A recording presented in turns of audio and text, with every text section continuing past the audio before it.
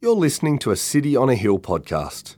We'd love you to use and share this podcast, but please refrain from editing the content without permission from City on a Hill. If you'd like to know more about our church, or if you'd like to donate to the work of City on a Hill, please visit cityonahill.com.au.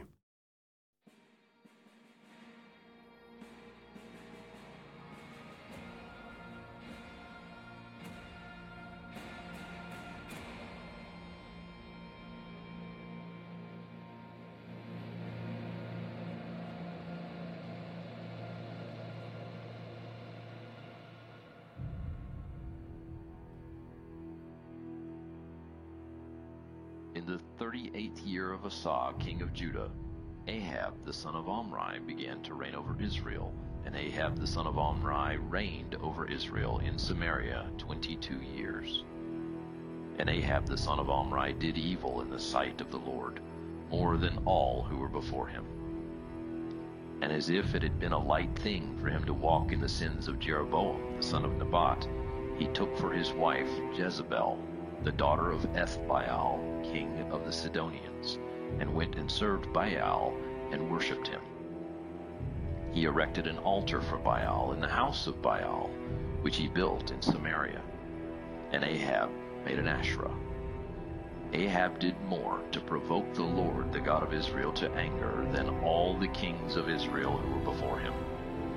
In his days Hiel of Bethel built Jericho.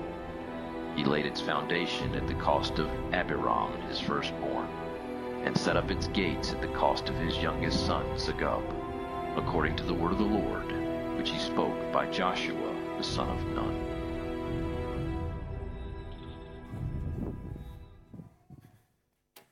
Good morning, everyone. It's so good to see you here, and those online as well. Can't see you, but it's great to be worshipping together this morning with you. Non-rhetorical question. Does anyone know the very first scripture that was ever preached on in the state of Victoria? As far as we know. Does anyone know the first text? No? I do know it because it was a very distant relative of mine who actually preached it, apparently, so it said. But the text is 1 Corinthians 2:2. And the text was, I resolved to know nothing while I was among you except Jesus Christ and him crucified. And as I think back upon 8 years of our church gathering together on Sundays, and I hear some of those stories that you guys shared, that's what it is. We need to know nothing except Christ and him crucified. And if we know anything else beside of that, then it's nothing. What we need, and that is the central portion of who we are, is Jesus Christ and him crucified. So I'd love that as we look at a text which seems a long way from Jesus Christ and him crucified on the external side, I want you to pray with me that as we open the Bible again now and we look at that together, that we would see Jesus Christ and him crucified. So let's pray. Father, we come before your word and we thank you that we have this opportunity here physically or at home through use of technology to proclaim Christ and him crucified. And we pray now that you would move in our midst, that you would stir our hearts, that you would speak clearly to us through your word and through my words, and may my words be your words. And we pray these things in the name of this crucified, resurrected Savior. Amen. Well, I wanted to start this morning by talking about pirates. It's kind of pirates. And I want to speak to you about the most famous, the most successful, the most debonair of all pirates. And his name was Bartholomew Roberts. Bartholomew Roberts in 1719 was the second mate of a ship. He was an honest sailor doing an honest living when his ship was captured by the famous pirate at that time, I'm going to get his name right, Howell Davis. Howell Davis captured Roberts and he urged him to become a pirate as well. And Roberts refused steadfastly for a little while. But Howell Davis was a persuasive pirate captain, and in the end, he prevailed, and Roberts became a pirate. So began the greatest of all pirates in the golden age of piracy. He captured more than 400 ships He made over $50 million of personal fortune. But what really captures me about Roberts is that he's not the kind of pirate you would expect, right?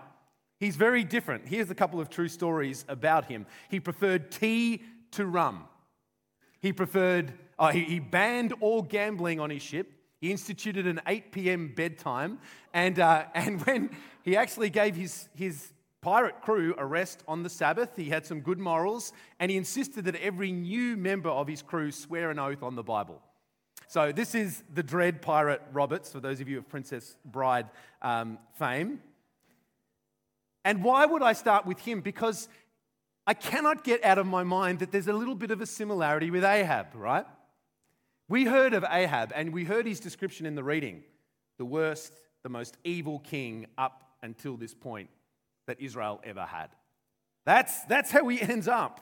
Evil, bad, the worst of the worst, but he didn't get there overnight. And Ahab, a little bit like the Dread Pirate Roberts, they weren't as bad on the surface as they looked, but they became very bad. And so I want to actually this morning journey with you as we look at that development. I want you to see some things, I think some parallels between those two. But now let's get to Ahab, because we just heard about him. Ahab begins his reign in 918 BC, so about 60 years after the death of Solomon, the king we looked at a couple of weeks ago. Ahab's reign was very significant. It gets more time in the books of 1st and 2nd Kings than any other besides King Solomon himself. But there's one thing you must know about Ahab, which is absolutely important. Does anyone know what it was? The one thing that you would, if you're going to give Ahab's CV or you're going to talk about Ahab, you would have to say, yes, you need to talk about his wife. You cannot know Ahab without knowing his wife. We meet her in chapter 16, verse 31. Ahab took for his wife Jezebel, the daughter of Ethbaal, king of the Sidonians. Jezebel is the princess of a neighboring kingdom of Sidon. And her marriage with Ahab makes great political and economic sense. It's actually a really good political move. Jezebel's dad is Ethbaal. He's a king, and for them, the religion of Sidon is Baal. And Jezebel, in many ways, is like the Disney dream princess, the modern Disney dream princess, right? She's intelligent, she's smart, she's strong, and it doesn't say it, but I reckon she was pretty good looking too.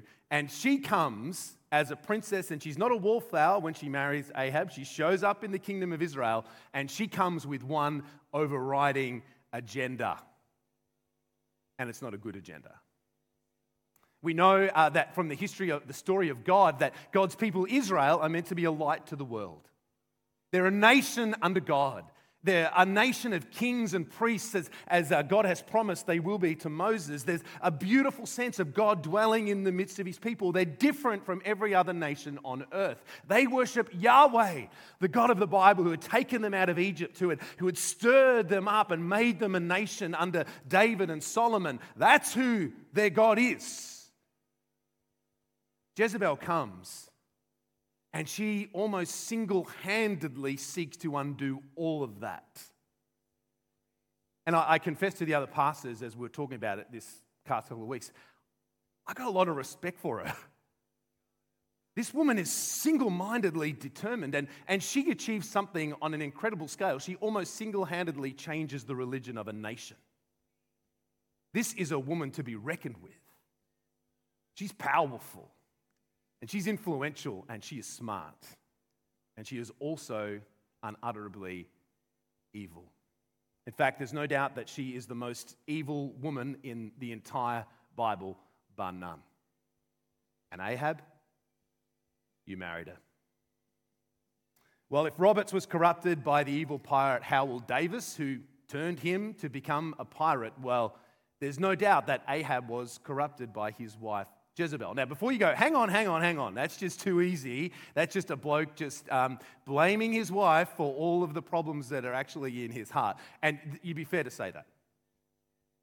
But the Bible is very clear that Ahab, in many respects, he's happy to go along with the agenda.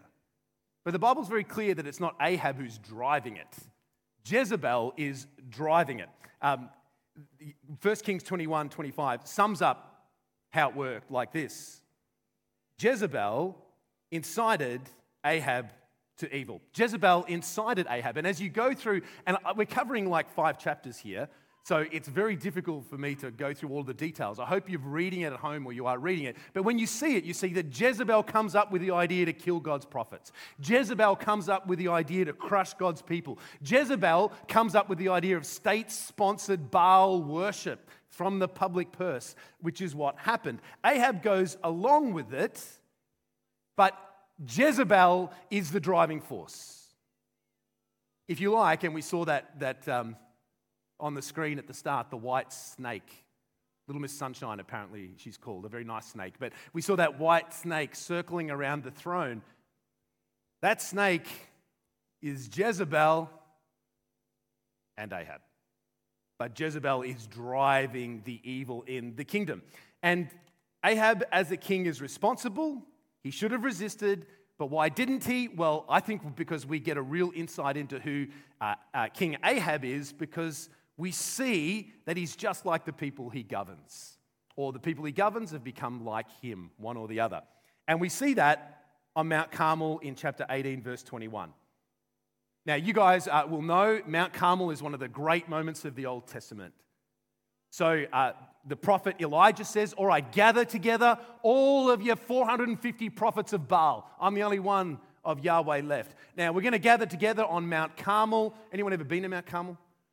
A couple of you have. Yeah, you can see the monument to this day.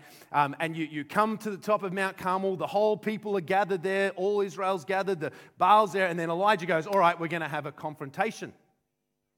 And you Baal guys, you got 450 of you, get to your work. Baal's going to speak to this. Now here's your sacrifice. The God that sends fire, he's the real God. Get to work.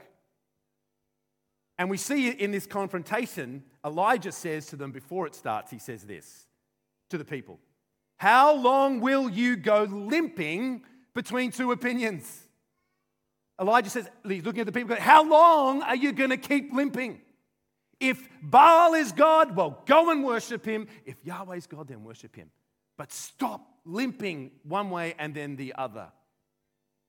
This is what Elijah says to the people of Israel, and he could have just have said it as well to King Ahab, because that's what Ahab does. He limps, he blows, according to who he's with and what's happening. When he's with Jezebel, he's a different person to when he's with Elijah. And those of you who know what happened on Mount Carmel is in that moment, God sends down the fire. The Baal prophets of Baal got nowhere. God sends down the fire, consumes the sacrifice. King Ahab sees it, and he permits Elijah to kill all 450 prophets of Baal on the spot. Ahab is a different man when he's with Elijah than he is when he is with Jezebel.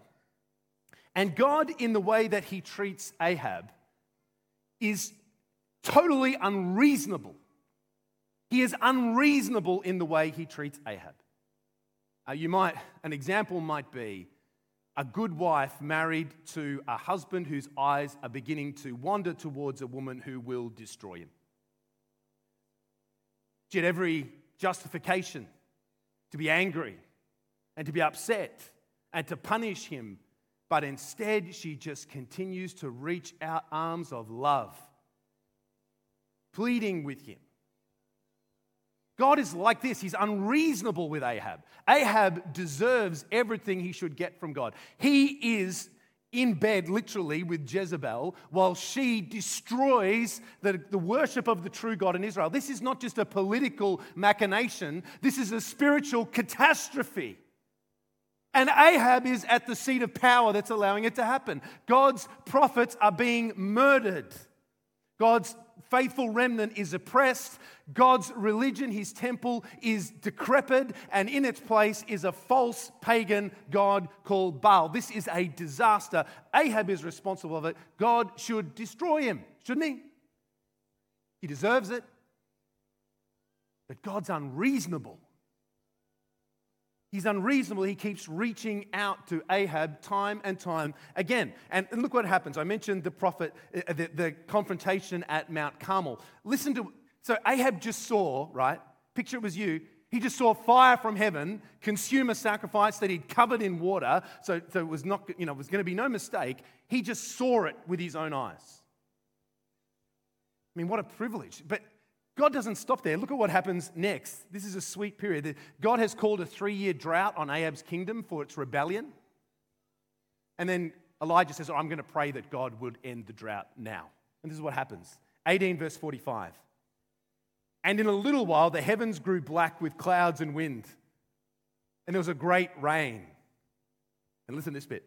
And Ahab rode and went to Jezreel, and the hand of the Lord was on Elijah, and he gathered up his garment, and he ran before Ahab to the entrance of Jezreel. That's 25 Ks. Old Ahab, probably Michael's age, hitches up his robe, and off he goes with the Spirit of the Lord, and Ahab's riding his chariot, and he can't keep up. That's a miracle. As you get an older man, you begin to realize how miraculous that actually is. It's a miracle. Ahab sees it all the way. He sees fire from heaven consume the sacrifice. The prophets of Baal, nothing. He then sees a drought, a 3-year drought broken because a man prayed. And then he sees the man who prayed running before the chariot for 25 Ks. It's miracles. It's God's incredible power. He's giving Ahab everything he needs, isn't he? And I like to picture Ahab as he says goodbye to Elijah at the town gate. I picture him sort of humming a worship song as he heads back to this has been an incredible spiritual day. And maybe he's excited as he comes in to tell Jezebel what's gone on. We don't know. But the Bible tells us what happens in chapter 19, verse 1. And I can imagine Jezebel with their hands on her hips. He did what? You did what? 450 of my prophets you killed? Yeah, you can imagine. It ends there.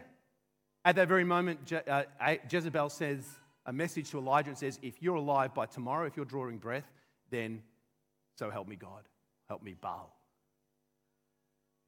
And what does Ahab do when his wife seeks to kill the prophet? He's just seen God used powerfully 3 times in 12 hours. He limps once again away from God. It's so frustrating. That's surely enough. That's surely enough, God. Let's get rid of this guy. He's defying your name. He's killing your prophets. He's being led by his wife in the destruction of true religion. It's time that he gets what he deserves. But God is unreasonable because in the next 3 chapters, he continues again and again and again to hold out his arms to plead with Ahab to come back. You see it in chapter 20. Ahab is in the Fuhrer bunker and the Russian artillery is falling outside. He's surrounded. It's a military disaster. There's no way out. He doesn't ask for help, but God sends it. He sends another prophet, shows up, walks into Ahab and says, thus says the Lord, 2013. Have you seen all this great multitude? Behold, I'll give it into your hand this day, and you shall know that I am the Lord. And he does. He delivers this scum from death. And then you know what? If you read the rest of chapter 20, he does it again the next year too. Another miraculous deliverance from military disaster 2 years in a row. It's unreasonable. So many chances God should have said, enough is enough. Ahab, you're done, and Jezebel, you're what? But he doesn't. Well, what saddens me about the pirate, Bartholomew Roberts, is that he was a good bloke in many ways. And he had every chance of being pardoned. That's kind of how it worked. The British Crown couldn't keep up with the pirates anyway, so you pardoned them and you made them respectable. They did that often, did it before Roberts and after Roberts. Roberts had every chance to be pardoned. But a few years into his piracy career, he captured the French governor, a very important state official of Martinique. Would have been a great ransom, but Roberts wasn't interested in money anymore. And maybe for a lark, he strung up the French governor from the yardarm while he laughed until he died. He went past the point of no return. Ahab, the point of no return happens in chapter 21, and it's all to do with a taste for vegetables. And if you read that, I'm not joking, that's what it was. He wanted a new veggie garden. Chapter 21 tells us what happened. And he went to the man who owned it, a guy called Naboth, and he offered him a fair price. But Naboth was a righteous man. He was a follower of the true God. He was one of the remnant who were left. And Naboth says, no, I'm not going to give you my vineyard. This is inheritance from God to my family. Look, you go and get your veggie patch somewhere else. And Ahab, he doesn't force the issue. He probably could have, but he goes home and sulks. And he lies on his bed and he doesn't eat and he's all sulky. And Jezebel comes in, and Jezebel comes and she says in verse 7, basically you can sum it up, my daddy Ethbaal would never have behaved like this. That's basically what she says. But she says, do you now govern Israel? Arise and eat bread and let your heart be cheerful. I will give you the vineyard of Naboth the Jezreelite. Jezebel goes, this is pathetic, Ahab. You're the king? You want the vineyard? Take it. You're above the law. Do what you want.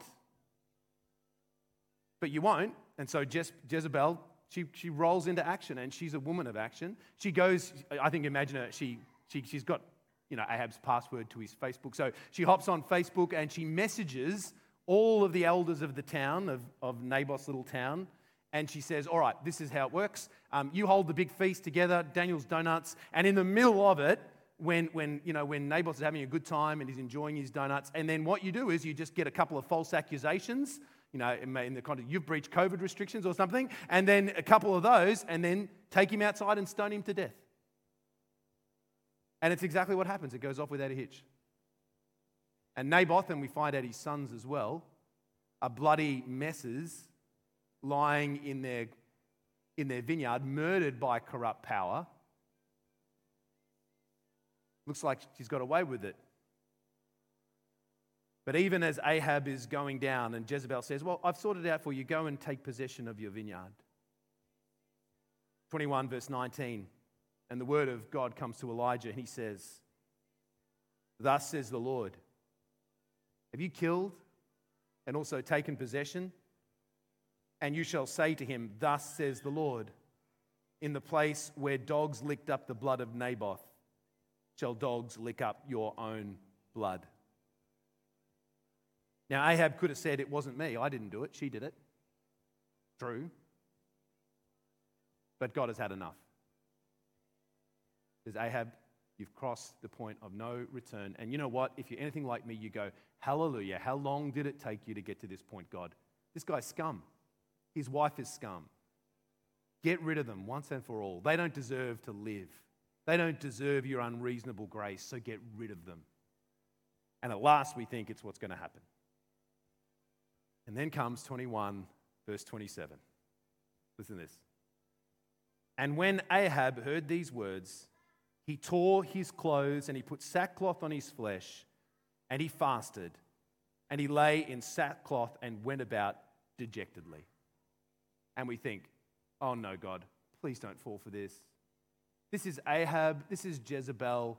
He's not really repentant. He's feeling sad that his dogs are going to eat him, but that's about it. He's not really repenting. Don't fall for it. But you know what happens? This unreasonable God, he falls for it. Listen to what happens. 21:28, and the word of the Lord came to Elijah the Tishbite, saying, have you seen how Ahab has humbled himself before me? God says to Elijah, have you had a look at Ahab? He's humbled himself. And he goes, oh no, don't tell me God's going to show more mercy. God shows more mercy.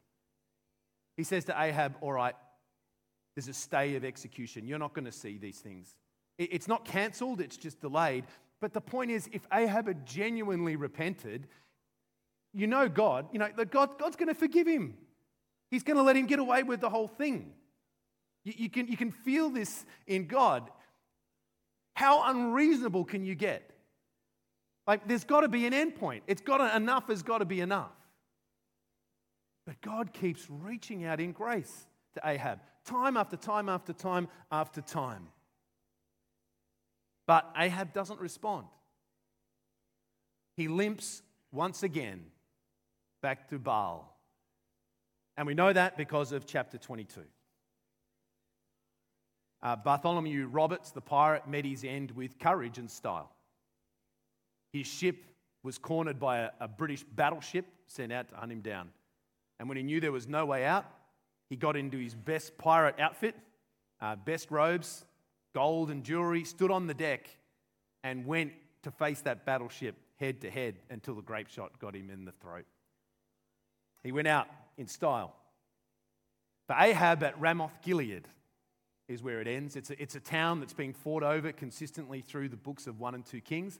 And at that town, Ahab gets together his prophets and he wants to know what's going to happen. And all the prophets say to him, go into battle, you're going to triumphant. And then they get a prophet called Micaiah and he goes, yeah, go into battle, you're going to be triumphant. And he says, tell me the truth, what does God really say? And he says, you go to Ramoth Gilead, you're going to die.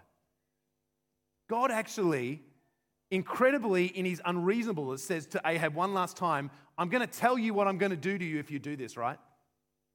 And the point is, don't do it, Ahab.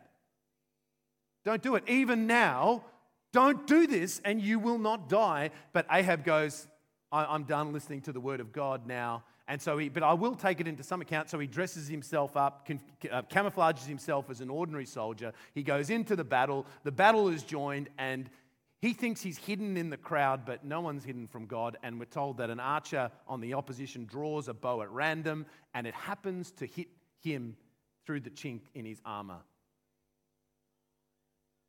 And as that arrow pierces his side and the lifeblood drips onto the chariot floor, Ahab has got some guts because he says to his commanders, prop me up in the chariot so I can encourage the troops. And he does all afternoon until he dies. And so ends Ahab. Jezebel goes on. We're going to hear what happens to her next week. But Ahab is done. Now, what are we to make of all this? I said, we want to know Christ and him crucified. What do we make of what we just heard? You probably know what I think is the major point from this passage, and I'll come to it in a moment. But before I do, there is something that we cannot miss here, and that is this: be careful who you let influence you. Be careful. It's not the main point of the text, but it's a clear one. In 1 Corinthians chapter 15, Paul says, do not be deceived. Bad company corrupts good morals. But the Bible says you are who you hang out with. If you hang out with the wrong people, you will become the wrong people. Be careful who you let influence you. And the obvious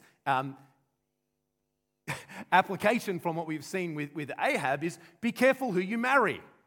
Because the person that you marry will influence you more than anybody else, for good or for ill. And when we look at Ahab, we see that he married the wrong woman, and he did so deliberately in disobedience to God's command.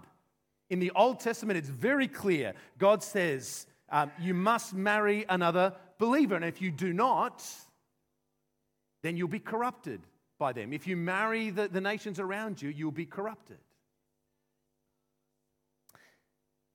It's even clearer in the New Testament.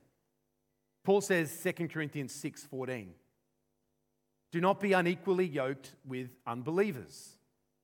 For what partnership has righteousness with lawlessness? Or what fellowship has light with darkness? What accord has Christ with Belial? Or what portion does a believer share with an unbeliever? Ahab as God's king and Jezebel as a pagan princess should have had nothing to do with one another, let alone becoming one flesh. And we think of the application for us, it's a difficult one because the reality is that those who are not Christian, especially when we are single, they're just as attractive as anybody else, maybe more so. They're such nice people. Surely it's not going to harm our faith to become close to one of those people in a romantic sense or to marry them.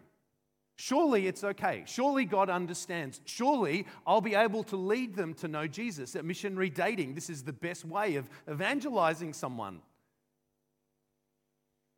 But the Bible is absolutely clear that to do that is to compromise your identity. It is to do what Ahab did. to make yourself under the influence of someone who is not a Christian, someone who operates out of the flesh. They must operate out of the flesh because they're not of the Spirit, because they haven't got the Holy Spirit in the presence of Jesus. They can be the most wonderful, loving person, but they do not know Jesus. And the experience that I've seen as a pastor now for these last decades has been it always, nearly always, ends badly. And it ends often in a way that doesn't seem bad on the surface, and that is that the couple become married and he or she, whoever is the Christian, continues their faith for some time, and they actually have a most wonderful relationship. It's a great marriage, but that faith grows weaker and weaker and weaker. The influence goes stronger and stronger and stronger, and then eventually, and I've had a number of friends who this has happened, in the end they might still say they are a Christian, but in reality it's just an empty profession of faith. There's no life and no power. And it happens all too often. Or the person who is a Christian continues to be married to the person who is a non-believer and has a spiritual life of misery. I have sat with so many men and women as they have sobbed and said, do you know what it's like living with someone who doesn't know Christ? You know what it's like, every argument about what we're going to do with the kids? And I see his or her influence exerted on them, leading them away from the only salvation there is in Christ Jesus. Do you know how much that hurts? The Bible is very clear. Be careful who you let influence you, because you will be influenced. You will be influenced for good or for ill. And don't just take it because the person you're interested in says, oh yes, I'm a Christian. Well, could you say the Apostles' Creed? Oh, yeah, I know it off by heart. Don't be persuaded. Anyone can do that. Anyone can put on camouflage for a little bit. Ask the questions, does this person fuel my love for Jesus Christ? Ask yourself the question, is this person living and active in their own faith? And if the answer to those two questions is no, no matter what they say they are, you need to put on the brakes. Because if you don't, the car will crash and you will live with the implications. And so will those that you love. Now, this sounds uncompromising. It sounds intolerant. It sounds, in today's climate, evil. This is what the Bible teaches in New Testament and Old. You cannot escape it. And Ahab is a worked out example of what happens. That's the first thing. But I said this is not the major point, and I don't think it is. The major point is this. God is so unreasonable in his grace. God is so unreasonable. 5 separate occasions, 3 different prophets, 5 extraordinary miracles shown to this scum Ahab.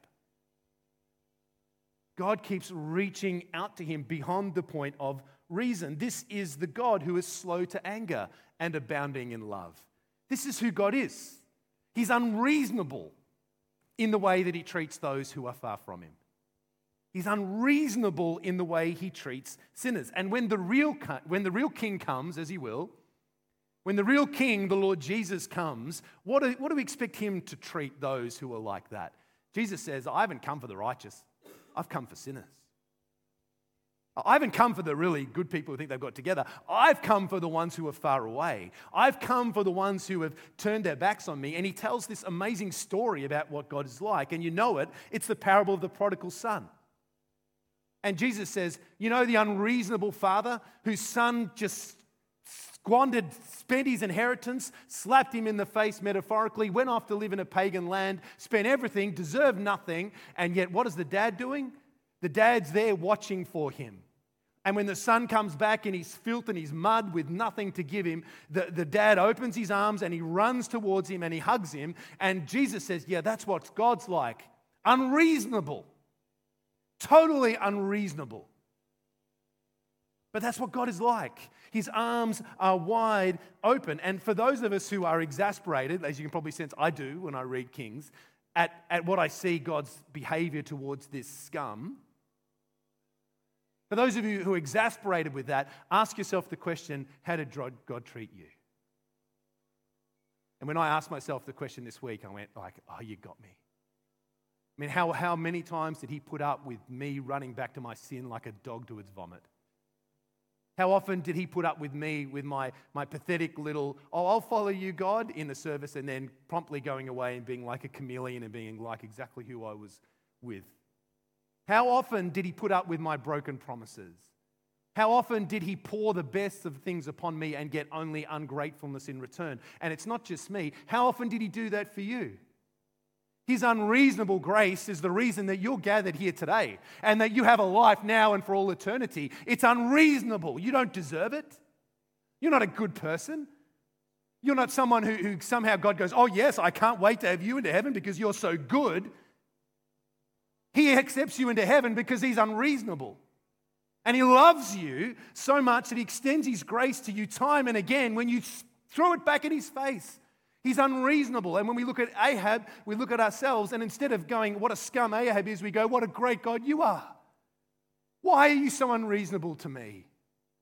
Why are you so unreasonable in your love and grace? We look at Ahab, and it should make our spirits sing, shouldn't it? If we're a Christian here today and you're watching online, if you're a Christian, it should make your spirit sing and go, thank you, God. The vilest offender who truly believes. That moment from Jesus a pardon receives. But if you're not a Christian, it's even better news, isn't it? And I know for some of us we think, oh yeah, God could never ever have me back knowing what I've done. Maybe I'm not so much like Ahab just going along with the crowd. I've been more like Jezebel. I've been actively involved in evil. I've led others into evil. God's done with me. He's finished with me. And look, all these good people sitting here, you know, God maybe loves them and he can accept them, but not me. I'm too far away. If I went into a church, me guys in the army used to say, if I go into a church, the place would fall down. That's what I'm like. The story of Ahab says that's not what God's like. God is unreasonable. And the scripture is absolutely clear. There is nothing that you've said or done or not said or not done that can keep you from God. No matter how distant you feel this morning, no matter how far away you feel, no matter how black and filthy you feel on the inside, in Jesus Christ, who came and said, he didn't just tell us what God is like, Jesus Christ showed us what God is like. Jesus went to the cross in the most unreasonable act you can imagine. In Romans it says, God didn't die for us when we were good people. He says, when we were still sinners, when we were God's enemies, when we were like Ahab, that was when Jesus came and he went to the cross and he stretched out his arms and he died. And if you're not a Christian here this morning, you need to know Jesus Christ and him crucified. Because that is the testament to you that you are not too far away. That there is no one who is outside the unreasonable grace of God. It's good news. Someone gave me an example of it this past week, and I'll share it with you. There's a Kevin Dyer GC leaders in our church, and in their GC, they've got a couple from mainland China. This is what happened. I think it was last week before last. Their cousin, this Chinese group in their GC, their cousin was in ICU, I'm just going to read it and make sure I get it right, in Geelong Hospital with COVID. It was very bad and they thought she was actually dying. This woman's English is not good and she was frightened. She was struggling to breathe and she couldn't communicate with anybody. This woman who was sick with COVID and her husband have been exposed to the gospel of Jesus for a long time. They've never responded, but they've been exposed. And in this moment of desperation, the husband at home got on his knees and he cried out to God. He said, help her, help me. This is what happened. Out of the blue, a Chinese nurse who had just transferred from Melbourne Hospital, one of the Melbourne hospitals, to Geelong Hospital, walked into the ICU room.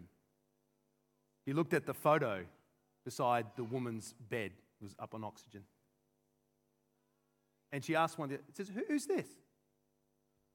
And the nurses gave them the names of the couple. And she said, I know that man. He's my friend from school. I'll look after them from here on. and she began to speak to this woman in Chinese as she was hooked up on oxygen. When the husband heard the news, he was totally flabbergasted that God would have answered his prayer in that way. When the couple in the GC heard the news, they were like, this is the God, this is what he does. He's reached out to this cousin of ours who's refused to know Jesus, and he's shown this unreasonable grace again. They're now talking about taking them to GC with them as soon as she's recovered. That's just so Goddish, isn't it? If you're a long way from God this morning, or wherever you're listening, if you're a long way from God, he's not a long way from you. And he wants you to come close. But thirdly and finally, God's grace is unreasonable, but it's not inexhaustible. Naboth is dead in the vineyard with his sons beside him. God will deal with injustice. We'll actually see that next week. He will repay the persecutors of his people. Naboth is dead. God's not. God is not dead. He will judge sin. His unreasonable grace poured out on Ahab is not inexhaustible. There'll come a time when it does end. There's some of us who are listening right now, perhaps, who are presuming on God's unreasonableness. A little bit like Ahab. The prophet appears and Ahab sort of, dips or bends a little bit back towards God, and then he limps back towards Baal. And we think, no, God's just like that. He's always going to be forgiving. He's always going to extend his grace. He's always going to be waiting there for me the moment that I come back to him. And maybe I'll just wait until near the end of my life and I can do it. Maybe perhaps you're someone who's grown up in a Christian home and you've heard it over and over and over. And you think, yeah, I've got enough religion. I'm okay. If it comes to the crunch, I will have, God will accept me because he appeared to me once. I remember I really experienced him. I was reading the Bible and this thing happened. And maybe I had a baptism of the Holy Spirit in a moment and think God did amazing. He'll be okay with me. I can presume on his unreasonable grace. But the story of Ahab tells us that in the end, if you despise the word of God, it will destroy you. In the end. Ahab's story ends with his blood being licked out of the chariot floor by the dogs. God's grace is totally unreasonable, but it's not inexhaustible. And if now there is someone here or someone online who knows that this is the way they've treated God, who knows that they know a lot about God, but they don't really know the Lord Jesus. They don't know Christ and him crucified. Well, then the reality is God is a God who will deal with your rebellion and your injustice. He always will. He'll either deal with it by pouring out his wrath and anger on his son Jesus, who hangs on the cross and shelters you, or he will pour it out on you. And you will eat the fruit that you have sown. So this is it's a holy moment. Are you right with God? Do you feel so far away that you could never come close? Well, come close. The Father's arms are wide open. But are you perhaps someone presuming on the unreasonable grace of God? Know that there will come a time when that unreasonable grace ends. When the door that is wide open now is fast shut. When the Lord Jesus comes with his angels to judge all those. And each of us will stand before him and give an account. But God's unreasonable grace says to you today, will you not respond? It doesn't have to end like Ahab. It could end like that prodigal son in Jesus' story, coming back, restored to the Father in celebration and joy. I'm going to invite the musicians to come up. And as we close out this part and we sing to close out our service, I want to pause and say, if that is you, and that God is stirring your heart now, you do need to respond. Whether you're physically here or you're online, you need to respond to the God who is speaking to you. So what I'm going to do as the musicians start to play is pray a very simple prayer, and I'm going to invite you to join me in it. And it's this. Just this. I'm just going to read it to you so you know what I'm going to pray before I pray it. Lord Jesus, thank you. Thank you that you took what I deserve for my sins. That you gave to me what you deserve, your righteousness. Forgive me and fill me with your Holy Spirit now and always. It's just a simple prayer of repentance. But what I'm going to ask is that we would all bow our heads, close our eyes, and if the Holy Spirit is speaking to you, that you would pray this prayer. And I'm going to warn you, don't pray it lightly, because at the end I'm going to ask you, if you did pray it, that while our heads are bowed, that you would put your hand up so that I can pray for you while you do, okay? So let's bow our heads now and pray together. And if this is in your heart, then quietly in your heart, just echo these words as you speak to God. Lord Jesus, thank you. Thank you that you took what I deserve for my sins. Thank you that you give to me what you deserve, your righteousness. Forgive me and fill me with your Holy Spirit now and always. While our eyes are closed, if you did pray that prayer and you're here physically, you just pop your hand up. I'd just love to pray for you. I'm not going to do anything else except pray for you. Oh, bless you. Wow. Wonderful. Anybody else? That's so wonderful. 5 or 6 of you. Anybody else who wants that prayer now as I pray for you? Okay, pop your hand down. That's fine. Father, we thank you that you call us again to your unreasonable grace. And I thank you for these men and these women today who have been moved in their spirits. Lord God, they're not too far from you. You've drawn them back in Jesus. Cover them with your blood. Wash them clean. And Father, I pray that this moment would not be just a blip. They wouldn't be like Ahab, but they would be like that son in the story that Jesus told, running to his father and receiving from him the wonderful forgiveness and grace. And we pray it in Jesus' name. Amen. Thank you for listening to our podcast. If you'd like to know more about our church, or if you'd like to donate to the work of City on a Hill, please visit cityonahill.com.au.